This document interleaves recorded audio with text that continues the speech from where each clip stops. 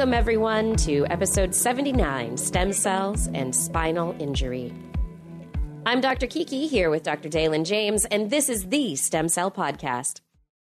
All right, everyone, welcome back to the Stem Cell Podcast. Thanks so much for tuning in. How are you doing over there, Dalen? Isn't it obvious how I'm doing? Isn't it obvious, Kiki? I mean, look at the date. Look at the newspaper. I'm not going to get into it. I don't even want to say the name, although it's inevitable. I'm a little bit bummed out, but I'm also so glad it's over, and I want to move forward. Yeah, I think it's time for a lot of moving forward. I don't know. We've discussed things in the past. We had election lead up.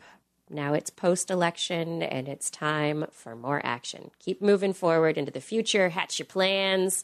Try not to choke on your tea. It's going to be tough. I'm not going to lie. You have a will? I got a will on Wednesday. I didn't have a will. Seriously? Yeah. I dealt with all my finances, talked to my planner about the hundreds of dollars I have in the bank. Yep. I'm making plans. I'm making contingency plans.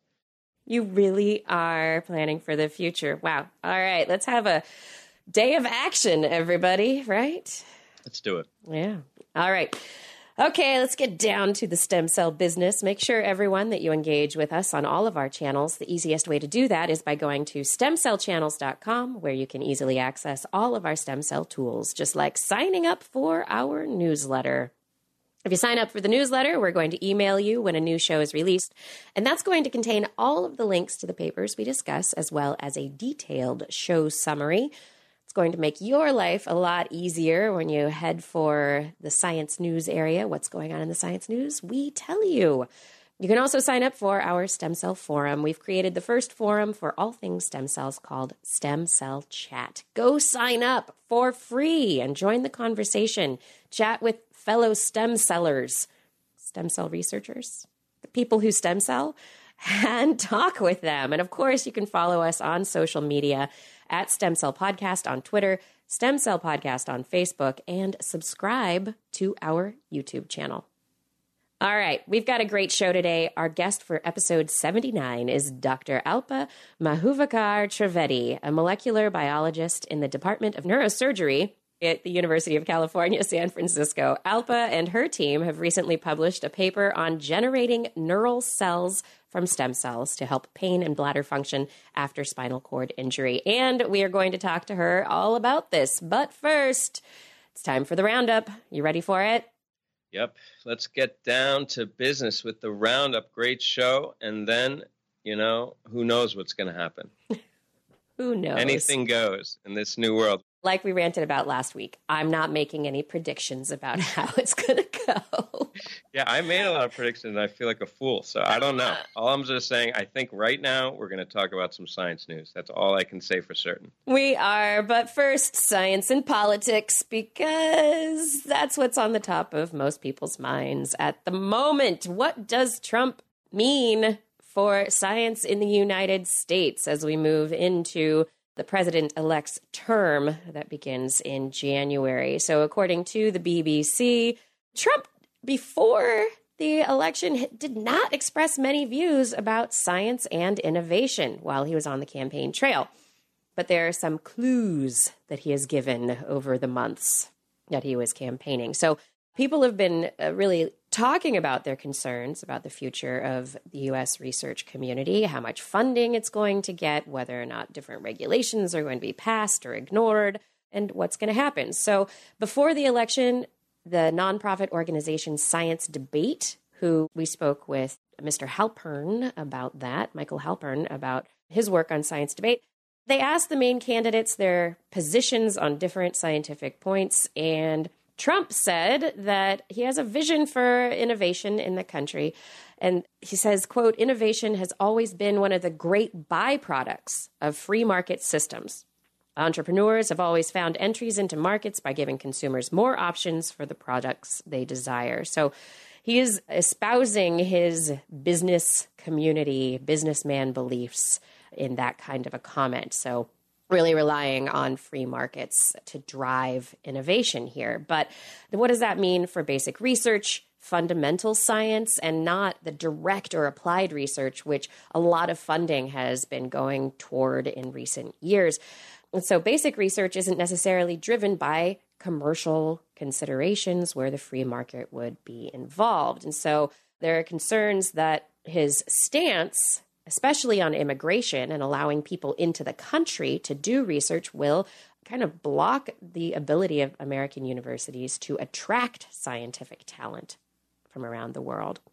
Trump says the federal government should encourage innovation in the areas of space exploration and investment in research and development across the broad landscape of academia, but he also acknowledges that there might be cuts because there are increasing demands to curtail spending and to balance the federal budget. He does acknowledge that scientific advances require long-term investment, though. So he does have some understanding of the funding reality and how the process of science works, but at the same time, he's looking at the budget in general and going, I'm going to have to do something about that. So we don't know what's going to happen. He did comment on the National Institute of Health last year on Michael Savage's right-wing talk show. When he was on the campaign trail, he was asked whether he would consider appointing Michael Savage to head the NIH, and Trump said, I think that's great. You know, you'd get common sense if that were the case. That I can tell you because I hear so much about the NIH and it's terrible. That's a very good Trump. Hey, thanks. It's tremendous. It's your tone.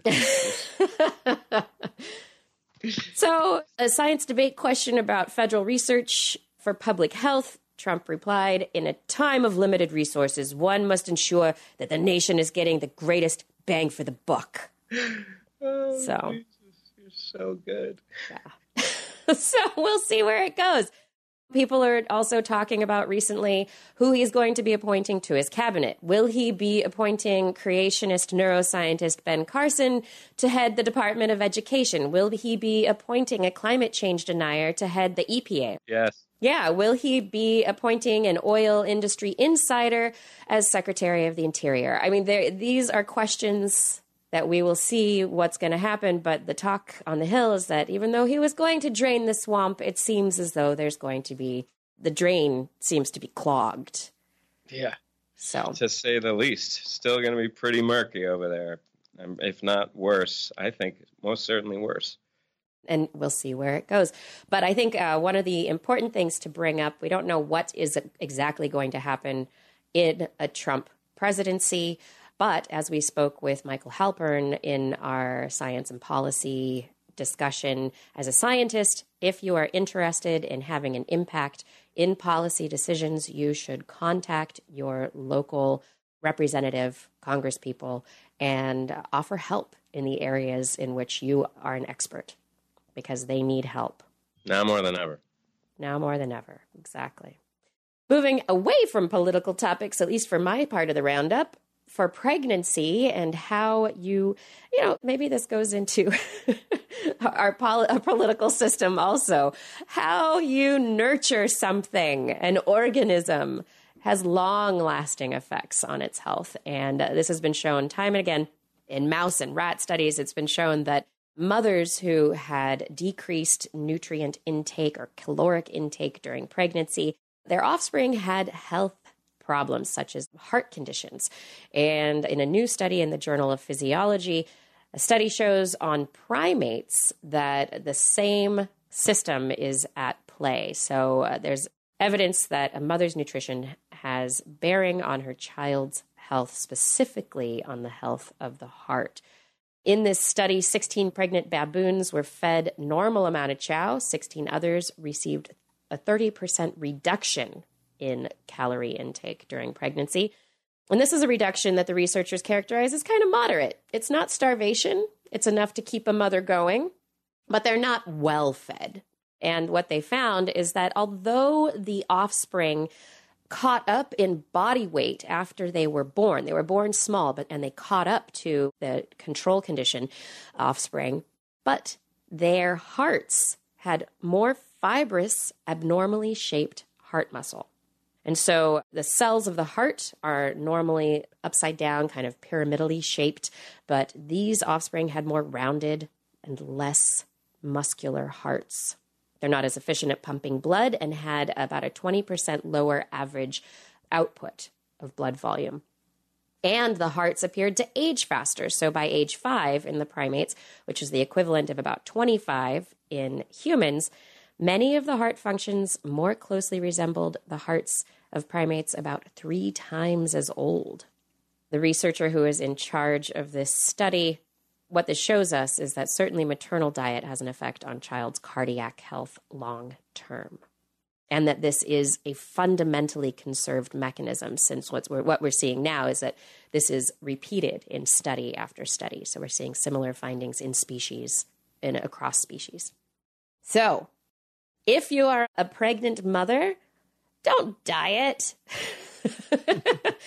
You should just enjoy gaining a bit of weight while you're pregnant. It's all good. It's all good. You should eat. Eat what your body tells you. But I guess the key is, in terms of not eating, I don't even know about not eating too much, but it's about healthy choices, right? Which can be tough, I guess, with the cravings. I think the real problem with pregnancy and overeating is the stuff that's out there. You know, you kind of go haywire when you're pregnant, right? Yeah. You've been there. I don't know. But cookies, ice cream. Yeah, and she's just surrounded by bad options in the modern day. So you just got to be smart. But don't diet. I mean, come on.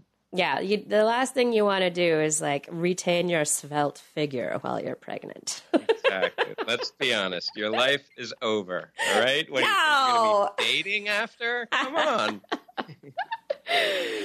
Oh, my goodness. In ways that people can get involved in science, I love citizen science stuff. And there is a new game for people who like playing video games and want to help with science. It's called Stall Catchers. And you can go play it if you go to Stall, S-T-A-L-L, Catchers, CATCHERS.com. It's a website where you can sift through short black and white videos of mouse brains and look for blocked blood vessels. So a blood stall in the blood vessels. And so finding and identifying these blockages is super time consuming for researchers, and they haven't come up with a great, machine learning or computerized way to identify these blockages. And so now it's put it out there, distributed computing by people. We're going to figure out how to identify these blockages better so that computers can do it more easily later, to help researchers, to help surgeons to be able to find out where problems are occurring in brains. Specifically, the group that came up with this from Cornell University, they're interested in these symptoms related to Alzheimer's disease. And so there's a thought that jams or stalls in blood supply in the brain might be involved in Alzheimer's disease. And so if you can improve sluggishly flowing blood, get it flowing more quickly, there's a potential for, removing the muck that is tangled up in the cellular machinery, kind of get the waste removal system, which the blood is part of, get that waste removal system working and flowing better, that it might help improve Alzheimer's symptoms or development. And so they say about 1,000 users have played Stall Catchers so far. It's a game, so you actually can get points, and you go up in levels, I guess, where it's harder and harder stalls to identify. I don't think so. Yeah, and you can do it. You can do it on your own. You can play it as a group. It's oh, really? Yeah. Yeah, it sounds boring. I'll be honest. It sounds boring. I got a game. I got this great video game. It's called Doing My Laundry. Okay? Oh, Crowdsource it. Crowdsource. Go on the net. You can sign up. Come to my address. I give you a bunch of clothes. You put them in a machine. You fold them. It can be fun. Okay, totally. Yeah. A lot of people like this kind of stuff. There's Fold It, which is a game for protein folding that people have played. There have been games for identifying, I think it's called Galaxy Zoo, which is a game for identifying different kinds of galaxies in space. And so Stall Catchers is kind of working on that same gamification of science platform, getting people, a lot of times it's, people who are just at home, they're a little bored, they want something to do, or kids in classrooms. This is something that if you have a computer in the classroom, you can get students playing it identifying. And then you can talk about these kinds of things. And so it can become a real learning and hands-on engaging process. Right. So there are your laundry, I don't think is going to be as engaging. Sorry. Well, at least there's a good thing about this. My laundry's very selfish. Selfish laundry. I know. I have selfish laundry too. Clean me. You must clean me. Oh, all right. Get over yourself, laundry. My last story for the roundup is related to Zika, and it's some potentially good news for Zika. Yeah. So while researchers are still trying to work on a vaccine, there's a report in Nature from November 7th about the possibility of an antibody therapy, antibody treatment that in this study markedly reduced tissue pathology, placental and fetal infection, and mortality in mice. And the authors conclude in the study that human antibodies can protect against maternal fetal transmission, infection, and disease, and can also reveal important determinants for structure-based vaccine design efforts that are ongoing. So what they discovered is there's a human antibody that was actually one of many antibodies isolated and identified from people who had been infected with Zika and their bodies successfully fought off the infection. And so they were essentially naturally immune to Zika. Their antibodies were identified. One particular human antibody called ZIKV117 was shown to have these amazingly protective effects, protecting mice from death after Zika infection. The researchers used one of the Zika virus strains with the highest pathogenicity and gave them just a lethal dose, and then gave the mice the antibody, and it protected them. So they basically were like, this should kill the mice. This infection should kill them, and then the antibody protected them. Not only protected them, but protected offspring from birth defects and death as well. So could potentially be used to protect pregnant women during pregnancy and their babies as we are waiting for a vaccine to be developed. Could also be given to the husbands of women who want to get pregnant if husbands are infected also. This is a really big deal. People stopped talking about Zika, I guess, because the weather turned cold, the whole Trumpocalypse thing. And now these hardworking researchers, they're following through. And then the weather gets warm, people start freaking out again, we'll have a first-line therapy. Great development. My brother is pregnant with his first kid. This is really a big deal for my family, so I'm hoping this is a real solve. Yeah. So that's it, huh? That's it. I'm glad I could end on some really good news for my part of the roundup. That's good news. Positive. Yeah, let's be positive. Lots of positive Post-it notes for the world. There we go. Before we get positive, let's dwell on the negative. Oh, great. Okay. Let's dwell. We got to start from the bottom, and then we come to where we are. So, stem cells and Trump. What is going to be the outcome here? ESL research, embryonic stem cell research, there was about $180 million distributed by the NIH to around 250 projects last year. All these projects rely on cell lines that were originally created from donated blastocyst stage embryos, these pre-implantation stage embryos before they go into the uterus, that were left over from in vitro fertilization. So the NIH has a registry of all these cell lines that have been generated over the decades, and the registry, it maintains funding for these eligible human ES cell lines. And the first executive order of President Obama when he came into office, in fact, was this order which loosened the whole previous era, the Bush era restrictions on stem cells. So, it wouldn't be exactly unexpected. It seems like new president, new rules. It wouldn't be unexpected to see a change in policy, and that has a lot of people nervous. Now, Trump has not really indicated a position on embryonic stem cell research, though he has vowed in a typically Trump-esque, sweeping, general yet vague declaration, he vowed to cancel, I can't do a Trump accent like you, but I'm going to try. Cancel every unconstitutional executive action. I sound like a mobster. I'm just going to speak in my own voice. He vowed to cancel every cancel every unconstitutional, underline, executive action, memorandum, and order issued by President Obama. Every one. Wow. Yeah. Ambitious. Only the unconstitutional ones, though, actually. So that was his plan that he released for his first 100 days in office. Wow. Nice plan. So according to Tony Masashi, the Senior Director for Policy and Research at the Association of Schools and Programs of Public Health in Washington, D.C., quote, Trump could clearly go in and reverse the president's executive order and change NIH policy. The ramifications of that would be difficult to parse, he adds.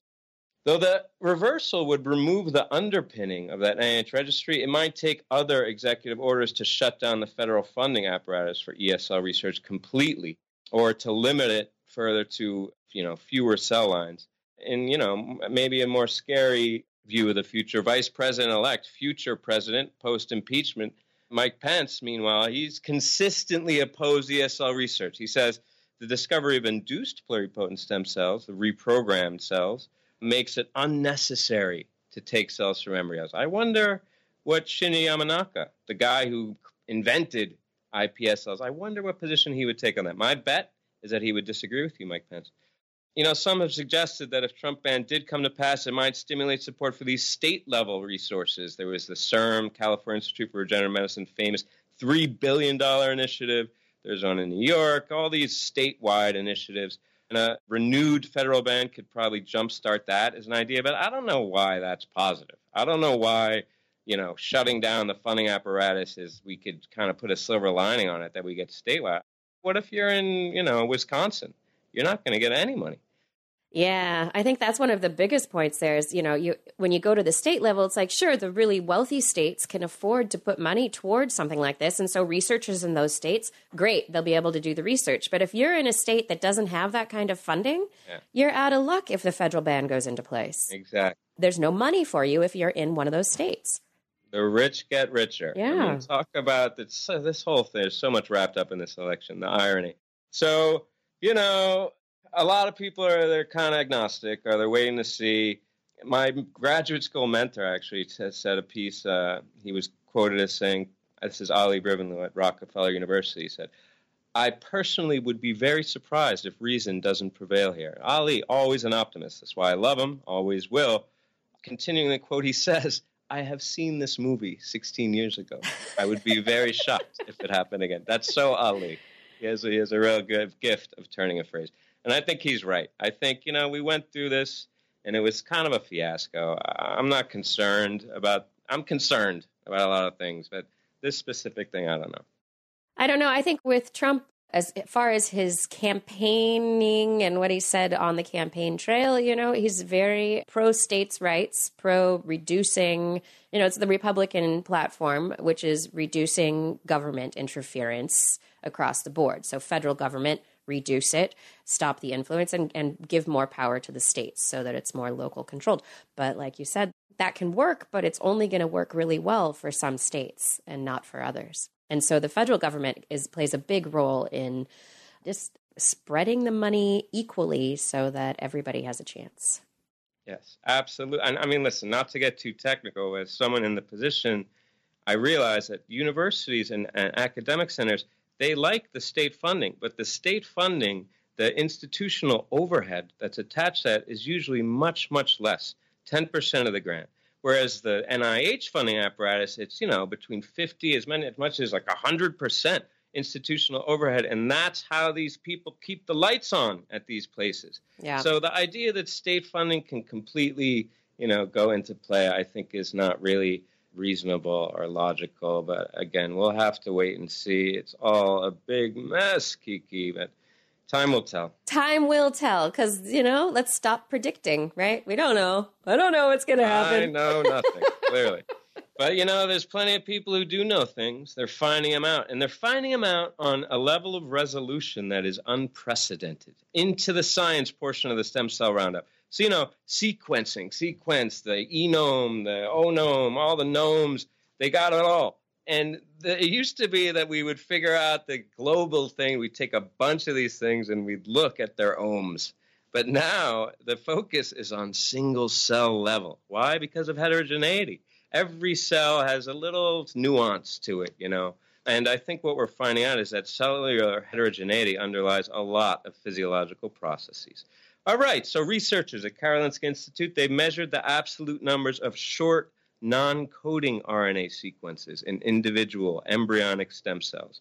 All right, so just now to backtrack, we've done all the global stuff, and then we go to single-cell sequencing. There's been a lot of people who have done that for messenger RNA, the coding RNA, but there's all these other RNAs, like the microRNAs, that have a regulatory function that can be really, really important and I think underappreciated. So now these researchers at Karolinska have mapped the presence of these short RNA sequences in an individual cell, And it's difficult when you're looking at a lot of cells to study precise function, and sometimes it's impractical to use that type of assay when you can't get a lot of cells. It's impractical to use a traditional method. So the analysis using this single-cell transcriptomics technique may be clinically really important. What the researchers did is they used embryonic stem cell derivatives intended to mimic the early embryo before and after it's attached to the uterine lining. And they detected a large number of the small RNAs, these micro or other RNAs in both of these different cell states. These include these microRNAs as well as these other cryptic shorter RNA fragments, tRNA. Well, we know kind of what that is. But snow RNA? You ever heard of snow RNA? No. I don't know what that is. They keep coming up with these prefixes for RNA, and it's like, I can't keep on top of it. I don't even know. I'm not even going to try to know. But they found it. It's there. Small nucleolar. Oh, did you just guess, or did you look that up? Googled it. Oh, well. Small nucleolar.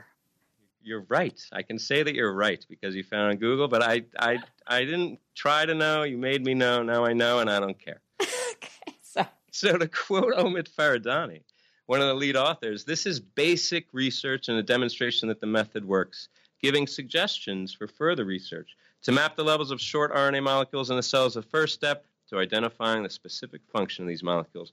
So one example of a way that you might be able to use these is like figuring out if these RNAs play a role in earlier embryo development, whereas before you really had no insight into what's going on in an early embryo, at least clinically speaking. Now you could do like a single-cell biopsy of a pre-implantation stage embryo, look at the levels of these microRNAs, and they may be like diagnostic as to embryo quality and help with selecting embryos that have the best chance of implanting in the context of, say, IVF. So maybe some clinical applications there, some more RNAs that we can see. It's always a good thing, Kiki. This past year, I do know that there's been at least one study on microRNAs in sperm suggesting that the microRNAs might actually, that are in the sperm, carried along in the capsule, might play a huge role in the fertility and the development of certain traits in the embryo. So it might not just be the embryo itself, but also, each of the original cells, these germ cells. Right. We've got microRNAs all over the place. Even in the sperm, those tiny little buggers. Wow. I guess that's why they're microRNAs. Ha-ha. Tiny. All right. So let's move on. Now we got this liver story, for all those degenerate alcoholics out there. Not just them. So this past weekend. Yeah, exactly. If you're looking to recover from your sorrows. Yeah. So the major idea with regenerative therapy, one of the major underpinnings, is this idea that you can in vitro culture cells and to expand them to huge numbers and then peel off some and use them to generate tissues, organs, whatever. But a challenge in the liver is that when you expand these progenitors in vitro, the hepatocytic progenitors, they lose their differentiation capacity, okay? So we're limited in how much we can grow these and still have them work. So also these recent lineage tracing studies in the last few years have shown that mature hepatocytes, there's no real stem cell. It's actually mature hepatocytes that convert to an immature state in the context of chronic liver injury. And what the researchers here, this is Takeshi Katsuda's first author and his group, published in Cell Stem Cell recently. In the study, what they did is they wanted to see if that conversion in the chronic injured liver where the matures go back and become this progenitor fate, if they could recapitulate that in vitro. And they used a cocktail of small molecules that I'm not going to name. It's a bunch of letters and numbers. And they actually show that they can convert rat and mouse mature hepatocytes in vitro into a proliferative bipotent progenitor cell. They call these chemically induced liver progenitors, or CLIPs. That's a nice little acronym. And these CLIPs could differentiate into both mature hepatocytes in turn and also biliary epithelial cells that can form together these functional ductal structures. And these CLIPs in long-term culture didn't lose their proliferative capacity so that they could expand like in perpetuity, essentially. And in the rat, the CLIPs could extensively repopulate chronically injured liver with an efficiency of, get this, 75 to 90%. Wow. So I don't know why people aren't going crazy over this, but, tell me if I'm wrong here, but doesn't this mean that you can extract cells from someone, get their liver cells, convert them to progenitors, freeze them, or use them on the spot, expand them, and get unlimited liver growth? I mean, this is big, Kiki. This sounds I'm gonna huge. Start drinking heavily. Livers for everyone. You get a liver. You get a new liver. It's going to be ugly. I mean, maybe that's why no one's talking about this. It's like a big liability. I think it's just fabulous. I mean, for, any kind of liver disease, the liver does have a wonderful naturally regenerative capacity, but if you can get rid of the disease and implant healthy liver and get it to grow and replace and not have to worry about transplants from other people, the compatibility would be amazing. It would be big. Yeah. It's huge. And I'm joking about the drinking thing, but, hepatitis, it affects millions and millions and millions of people all over the world. So, there's a lot of people out there with damaged livers, diseased livers. So this is a big inroad. Now on to something that maybe not so, I don't know, maybe it is exciting, but not as flashy. Chromatin. And chromatin is pretty cool. It's like one of those things people didn't even know. There was a whole level of regulation no one even knew about. And then they found it, and now everyone's focused on it, and it's a big deal. But, and this is chromatin, and chromatin regulation specifically. It's known that it's critical. It's a hot subject because it's critical in the context of differentiation, development and disease.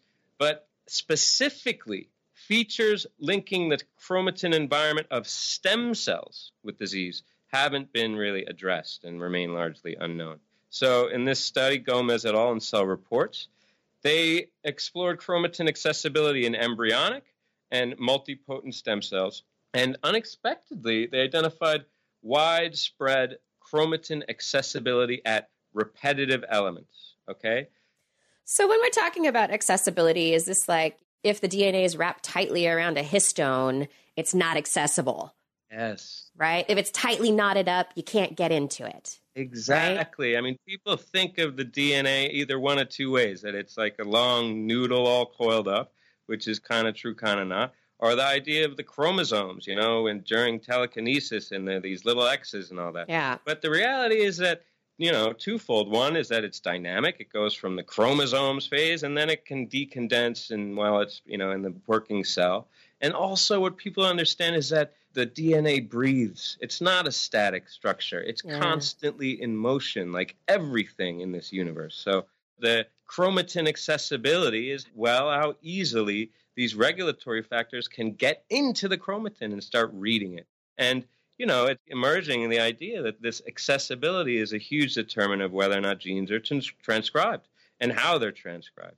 So, integrating genomic and biochemical approaches, the Gomez and his partners over there, they showed that the sites of increasing accessibility are associated with well-positioned nucleosomes marked by distinct histone modifications. Mm-hmm. And differentiation of these stem cells is accompanied by chromatin remodeling at these repetitive elements. And this is associated with altered expression of the genes that are relevant to the differentiation process. Okay? And interestingly, they found that the chromatin accessibility and environment in the context of Ewing sarcoma, which is a mesenchymal tumor, is similar and shared even with primary mesenchymal stem cells. So the accessibility of the chromatin in these mesenchymal stem cells offers this accessible permissive environment that is then exploited in the context of Ewing sarcoma by this critical oncogene that drives the cancer. So to catch all, I mean, that's a bit opaque, everything I just said there, but the bottom line is that stem cells have a very unique chromatin landscape that is pretty much defined by this increased accessibility at these repetitive elements. And that feature, the increased accessibility at the repetitive elements, is a feature that's associated with cancer and oncogenesis as well. So it's the first time now that we're linking the chromatin environment of stem cells with disease. And that's exciting, although it's not making me, jump off the walls like that hepatic story, which I'm pretty excited about. But, anything that we can call progress in this era of uncertainty, Kiki, is a balm to my, I say, anxiety, at least, if not my current crisis. My fight or flight is really popping right now. Yeah, let the science soothe you. The soothing sounds of science. This roundup really brought me down to earth. Oh, good. Well, it was an awesome roundup. And remember that all the links to these papers will be up on the episode show page at stemcellpodcast.com. And of course, they can be emailed directly to you by signing up for the newsletter. All right, so now let's get into the interview segment of the show. The interview portion of the show is sponsored by Stem Cell Technologies. Stem Cell Technologies wants you to know about their awesome new wall chart, Directed Differentiation of Pluripotent Stem Cells. We've talked a bit about this on previous episodes, but this poster was created by Kevin Egan and his colleagues over at Harvard University, and it's an easy-to-follow overview of different cell types derived from pluripotent stem cells. It's divided into germ cells, endoderm, mesoderm, ectoderm for very quick reference. Pretty colors, once again, soothing to the eye, the soothing pictures of science. You can explore this wall chart, and if you, as a Stem Cell Podcast listener, want a copy, you can go to stemcell.com/go-direct. That's www.stemcell.com/go-direct. You can hang it on your wall, share it with your whole lab. I don't know, give it away as a Hanukkah present. Yes. A Thanksgiving table decoration. I don't know. Have everyone know the joys of stem cell proliferation. Our guest today is Dr. Alpa Mahuvakar Trivedi. She's a researcher and molecular biologist in the Noble Lab in the Department of Neurosurgery at the University of California, San Francisco in neuropathic pain and bladder dysfunction. They represent significant quality of life issues for many spinal cord injury patients, and our guest's work describes a new possible therapeutic approach to improving the quality of life of spinal cord injured patients. Alpa, welcome to the Stem Cell Podcast. Thank you so much. Thank you for inviting me. You're welcome. Part of what you're working on, there are many people around the world who are struggling with spinal cord injury, with degenerative disorders related to the nerves in the spinal cord and how that affects the functioning of the rest of their body. Can you give the audience just a little bit more of an introduction into your work and what you do? Oh, absolutely. So when you think of a spinal cord injured patient, the first vision that a person has is somebody who is paraplegic or quadriplegic and on a wheelchair. So the most striking effect is loss of locomotor function, which is really visually very sustaining. About a decade ago, Linda Noble-Hauslein and I went to a CERM meeting in UC Irvine, and where we met with patients and asked them what was their real concern. It wasn't that they wanted to walk out of wheelchair, but bladder dysfunction and neuropathic pain were top on their list. They really wanted to have some therapy for these two dysfunctions that people rarely would visually be able to see or notice. And that's when we started looking for therapeutic avenues where these two dysfunctions actually that really affect a spinal cord injured patient could be met. How did you end up working in the direction of your most recent stem cell paper where you're using stem cells to repair the spinal cord injury? So this was a collaboration that started 8 years ago with Arnold Krickstein's lab. And they had developed mouse medial ganglionic eminence type of cells from the mouse embryos and transplanted them to look at functional recovery and had done these studies in pain. So our research showed that what happens in spinal cord injury is you have loss of the GABAergic tone. So you have excitatory neurons and inhibitory neurons that actually carry out the function to carry out bladder function and other locomotor functions in normal functioning of a human being. In response to spinal cord injury, you have inflammation. That's number one. And second of all, you have immense loss of the GABAergic tone, which means you have less of the inhibitory neurons. So you have a lot of excitation, and this excitation signals that are sent by the neurons actually result in spasticity of the bladder. So your muscles of the bladder actually are contracting when the sphincter has to relax to void. That's normally how bladder voiding happens. But in a spinal cord injured patient, unfortunately, when the bladder muscles are contracting, so also is the sphincter muscle. So this phenomena is called detrusor sphincter dyssynergia. Of course, it's a hallmark of neurogenic bladder dysfunction in spinal cord injured patients, but it is not limited to them. You can have this dysfunction in Alzheimer's patients, Parkinson's, multiple sclerosis, any kind of obstructive diseases are going to lead to neurogenic bladder dysfunction.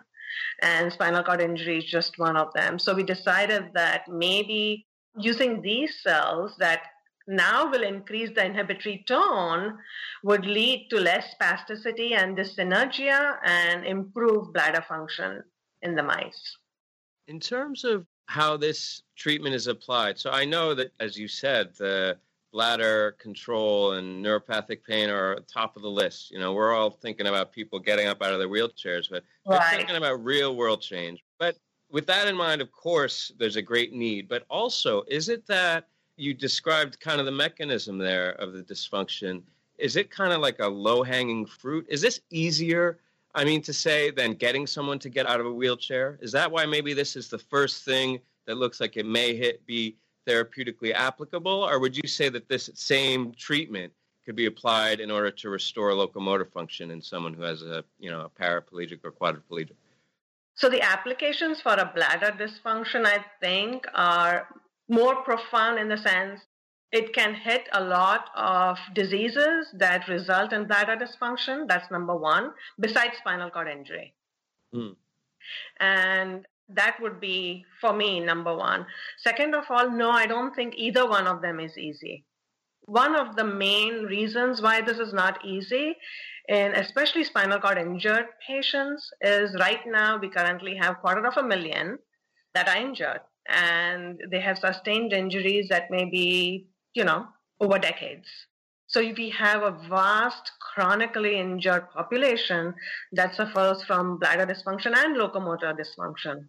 But think about regular catheterization, which is top of the line treatment right now and the only treatment for these patient population.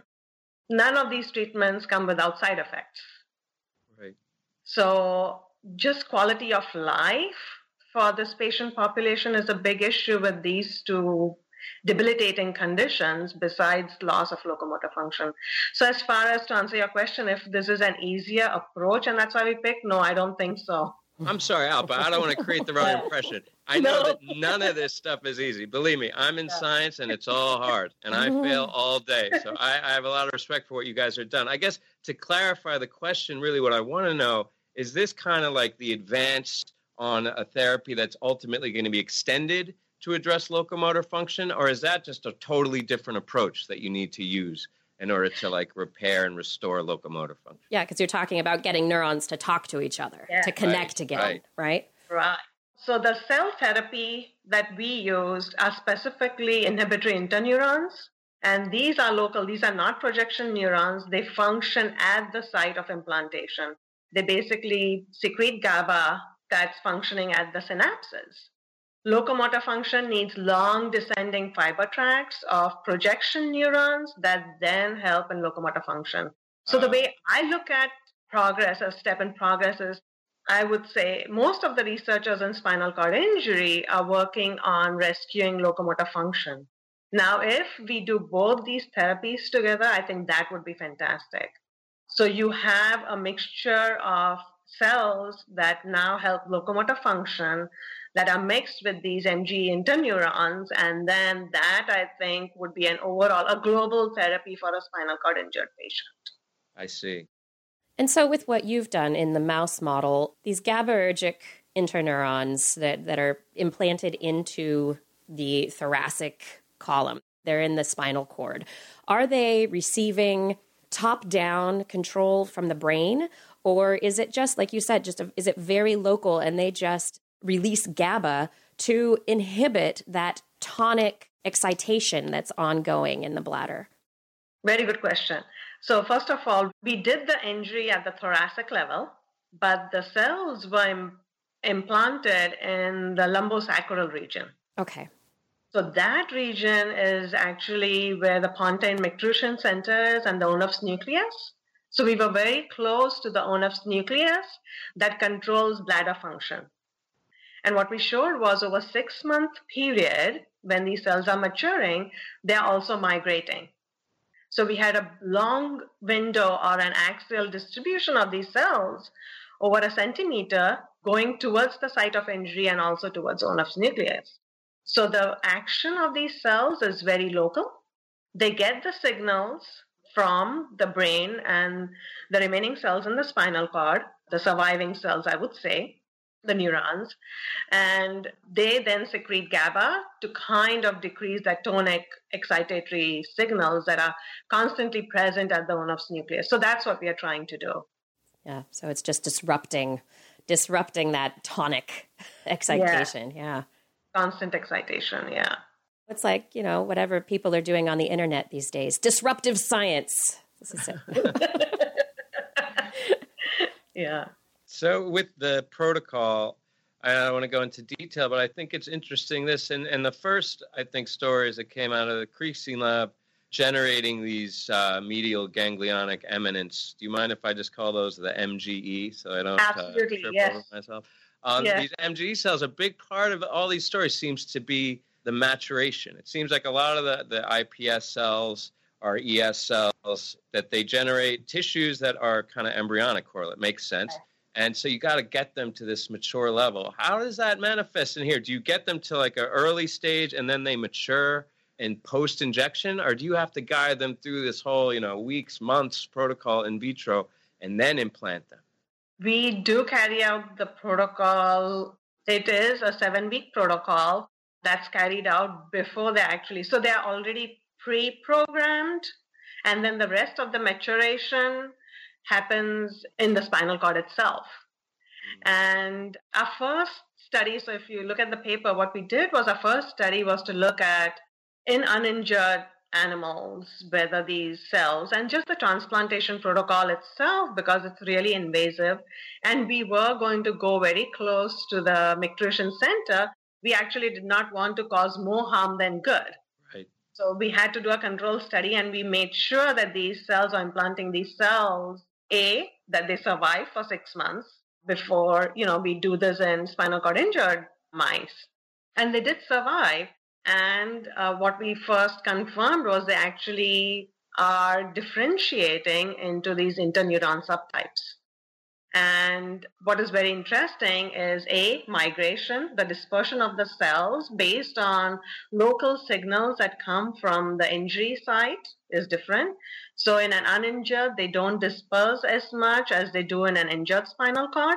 Mm-hmm. So yes, the local signals that are there after injury will definitely guide us to where they go and what they become.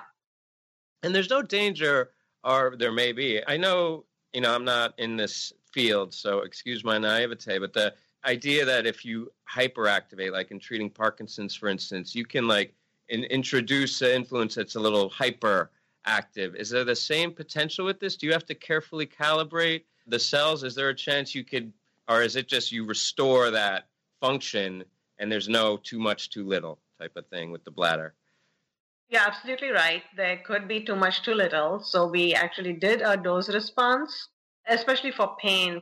We saw that if you had over 200,000 cells, you had better recovery of the pain syndrome after injury as compared to less than 200. So there is a dose. And for future, definitely, going to larger animals and doing a thorough dose response, characterizing these cells that are GMP grade would be the next steps, actually, to take this into clinical trials. Yeah. So are the next step, is that the direction that you're going? Are we going to see, are they going to be pig studies, sheep studies, then humans? Yeah. Definitely big animal models and non-human primates before. Yeah. And dose response safety. So in mice, definitely we found that there was, we did not have tumor formation, or they did not become really, there was no pluripotency left. We didn't have OCT4 signaling. We didn't have any of those Ki67 markers expressed, and no overt overgrowth anywhere in the spinal cord. So, which was good. And this was over 6 months time period. Is there any possibility of looking for a longer time period? I know in mice, 6 months is a large portion of their life. What does 6 months in a mouse mean, conversely, to another larger animal with a longer lifespan? So a 6-month time period, I'll just go to 14 days. This is something that I'd calculated. We injured the mice when they were adults. So they're already 3 months old when the injury happens. And the studies went on between 6 and 7 months. And so that's already close to a year-old mouse now you're looking at. But the cell implantation happened 2 weeks after the injury. If you convert that in terms of human years, it is a decade. Wow. So just 14 days. Yeah. It's a decade in humans.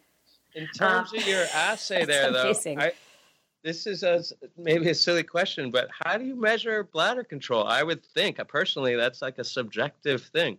So you just monitoring the mice, like the frequency, or please illuminate me. We actually used 2 very complementary approaches. One was a widening pattern in the cages. And in this, what happens is there's a filter paper that is placed in each of the cages. And for 8 hours, we are monitoring their widening. A normal mouse will define a specific corner in the cage, whether it may be right, left, up, or down. And it would wide only in those specific spots during the whole 8-hour period, resulting in large widening patterns. So there's a big drop of urine, X centimeters in diameter, and that's all that you would see in an uninjured mouse. In contrast, when a mouse is injured, there are 2 things that happen. One is they can wide very little, and whenever they do wide, it is very sporadic. It may be spots. So every time a mouse walks, there may be a leak of a bladder because they really don't have a control of the bladder. It's contracting, and most of the times the contractions result in non-widening events. So the bladder is constantly contracting, very hyperactive, but there is no leakage of urine. And so in these mice, what you see is a lot of small spots and no controlled widening in any of the corners. What we saw in the vehicle-treated mice is basically that widening pattern of a spinal cord injured mouse, where you had lots of tiny spots but no corner widening, which is what is seen in control mice. And then the mice that were treated with the MGE cells had more controlled widening in the corner, which meant the diameter of the urine spots were bigger, and also they had decreased number of the small spots. So that showed us that they improved their bladder function. So the second test that we actually did was what is done in humans and what is also done in any animal population that has spinal cord injury, which is very common actually in certain dog species. It's called cystometry. And that is actually implanting a catheter in the mouse bladder and then measuring the pressure. So what normally happens is there's a vast increase in bladder pressure because of the urine retention in the bladder. And so we are measuring bladder pressure during widening, without widening, bladder efficiency. How efficient is the bladder in actually widening the urine? And that can be measured by efficiency. It can also be measured by how much residual urine you have after a voiding event occurs. So once it empties, is there residual urine? And what happens in humans is they cannot completely void, and this presence of urine constantly in the bladder leads to a lot of UTI. And there's also a backflow, which can go up to your renal and cause kidney failure. Yes. So those are the two methods that we used for measuring bladder function. So like an objective measure and a low-tech measure. I'm always so impressed the way scientists figure out ways to ask questions when they can't ask the mouse, how's your frequency of urination? They just got to figure it out. It's really, I think that's the coolest thing about science. It is a very cool thing. And moving forward, I think one of the most interesting things here also is that we're getting at this testing things in a way that is asking, okay, how similar is this to humans? We're using measures that you would possibly use in humans, but in this mouse model, you're looking at mice over a time period that could potentially be a very long time period for a human. And hopefully the potential results when we win, I'm not going to say if, I'm going to say when we get to human tests, hopefully it will lead to actual treatment. So what are the steps there? You got preclinical, I guess, safety. You're thinking of moving into there, and then the efficacy. But I feel like the safety you've kind of addressed with the failure to form the teratoma. Are there other kind of safety concerns you worry about when you're introducing cells? What's the constellation of risk that you consider when you're introducing these MGE cells into, the spinal cord? Safety would be number one. So what do they become?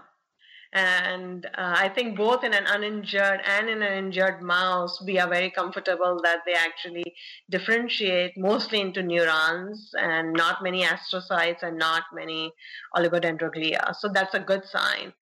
And we are not seeing any proliferation. So safety basically would be my number one concern as to long-term what happens to them. What about for pain? So we got the bladder mechanism pretty well. Is it essentially the same idea with this neuropathic pain? Yes. So central neuropathic pain is also a result of a lot of excitation in the signaling. And you have a decrease in the hypoexcitable neurons, so the interneurons that actually subdue the excitation. There's a great loss of these neurons after spinal cord injury. And that actually hyperexcitability results in pain. So normal pain, and same thing with the bladder medications right now with baclofen, which is given. It's to control both of them, and it has a lot of side effects. So the way we measured pain was looking at two different events, which was thermal, a response to a thermal stimulus, and also a response to a mechanical stimulus. And over the 6-month period, we saw that the animals that actually got the MGE cells had reduced hypersensitivity to these pain stimuli, suggesting that the central neuropathic pain, which is caused after spinal cord injury, would also be a target that the MGE cells would help. I'm always thinking, because I'm a real geek, how you can get superpowers from stem cells. If you put hyper excitable, whatever, could you make me just walk around and I feel no pain? Because I'm surrounded by, I have a lot of pain in my life. Could you help me to... Cannot help you with pain in your life. Or is it feasible? Is that even where it's not like the bladder too much, too little? Can you make someone so they're totally not totally, but desensitize them to pain by the same mechanism? So if the pain is neuropathic pain signal, then the MGE cells definitely would help. So this pain syndrome that happens in the spinal cord injured patients, just to say, like small things like just the touch of clothing. I see. Mm-hmm. That's how sensitive they get. So it's things that would otherwise not be painful, they're painful, exactly. But it doesn't make you completely, like if I were to really, stab them with a needle, there's nothing I could do to somebody to make them insensitive. I see. Right. And you really don't want to be insensitive to pain. Speak for yourself, all right? I'm just going to, if that happens to you, I'm going to end up seeing you're going to be missing a finger. You're going to have burn marks all over yourself. Like, what's going to, come on. How about emotional pain? Can you find me some cells for that? That would help all of us, wouldn't it? Oh, yeah. Oh. It seems to me, though, I mean, with the pain side of things, with the hypersensitivity that you're talking about, it's like it's taken it past a normal threshold, and the therapy would be bringing it closer to normal. Yes. Yeah. Foiled again. There goes my dreams of being Professor X. Not only do I get to be a co-host with you, Dalen, I get to be your foil to these ideas of yours, these crazy ideas. Where do you think all my emotional pain comes from, Kiki? I have you to thank. You're welcome. Alpa, is there anything that we're missing so far with relation to, what you're working on and the ultimate direction and how, 5 to 10 years longer before... How long is it going to be before we hopefully are getting to those human studies? I would say longer. Longer. A lot of studies still need to be done where dose response, I think, is a big thing. We would have to do a dose response. And currently, in this study, we have used cells that were modified with GFP. Definitely cannot use them in humans. We are not going to put green fluorescent protein in humans. So developing the cell line so that we can still track them, but they do not express GFP. So developing GMP type cells and retesting them again, doing a dose response, then shifting to higher non-human primate models, and then it will be clinical trials. So that could happen in 10 years. I think that could happen. Yeah. I believe in you. These are your superpowers, getting this work done quickly. Yes, absolutely. We need you. We need you to get it done. And if you can, do that whole thing with the pain killing too, all right? Please. Yes, absolutely. I'll keep you in mind, Dalen. There we go. Thank you. Thank you. Thank you so much for joining us today. It's been wonderful hearing about your research and what you're working on. And it is exciting, even though it is still in the distance. The timely distance. It is very exciting. So thank you for doing the work that you do and joining us. No, thank you for inviting me. All right, Alpa, good luck. Thank you. Thank you, Dalen. All right, Kiki, what a great interview with Alpa there. I mean, she really gave us, I think, a nice synthesis of the whole range of treatments that this technology could lead to.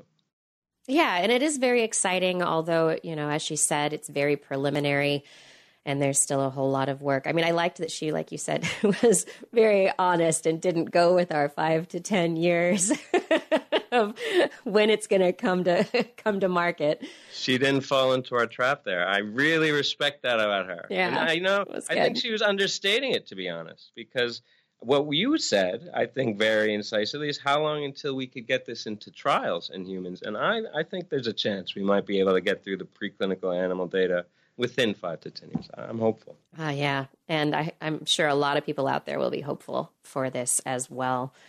But at this point, it's time for us to close out the show. We've come into the end, and so it's time for our Stem Cell Podcast rant. And this rant is our chance to complain about something that really bothers us and that most likely bothers you at least a little bit. So, Dalen, what are we ranting about today? Well, you and I were having a conversation before you told me about a little bit of celebratory news, but it was balanced by just the most frustrating thing. And I think you're going to really carry this off, this rant, kick it off with the idea of these residual, meaningless fees. What is going on? I don't know what happened. I paid my very last student loan payment yesterday. Congratulations. Thank you. Great news. You're going to be rich. I know. I'm going to have money in my pocket, finally. But, it's very exciting. But at the same time, I went and I looked at the loan repayment web interface, and I'm like, yes, principal balance 0, still owed 2 cents.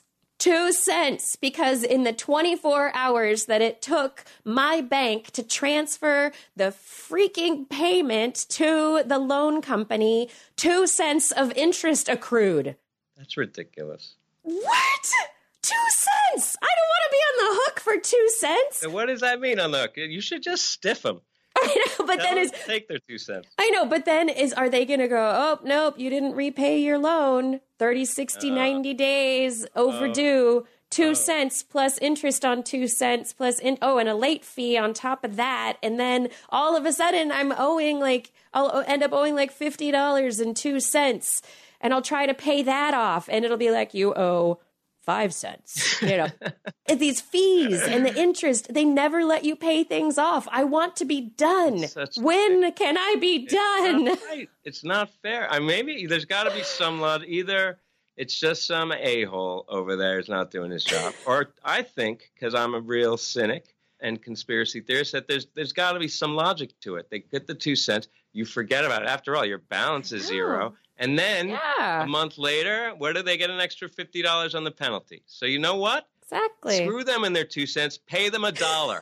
That's what you do. Yeah. I'll be like, overpay. Here's my 2 cents. That's right.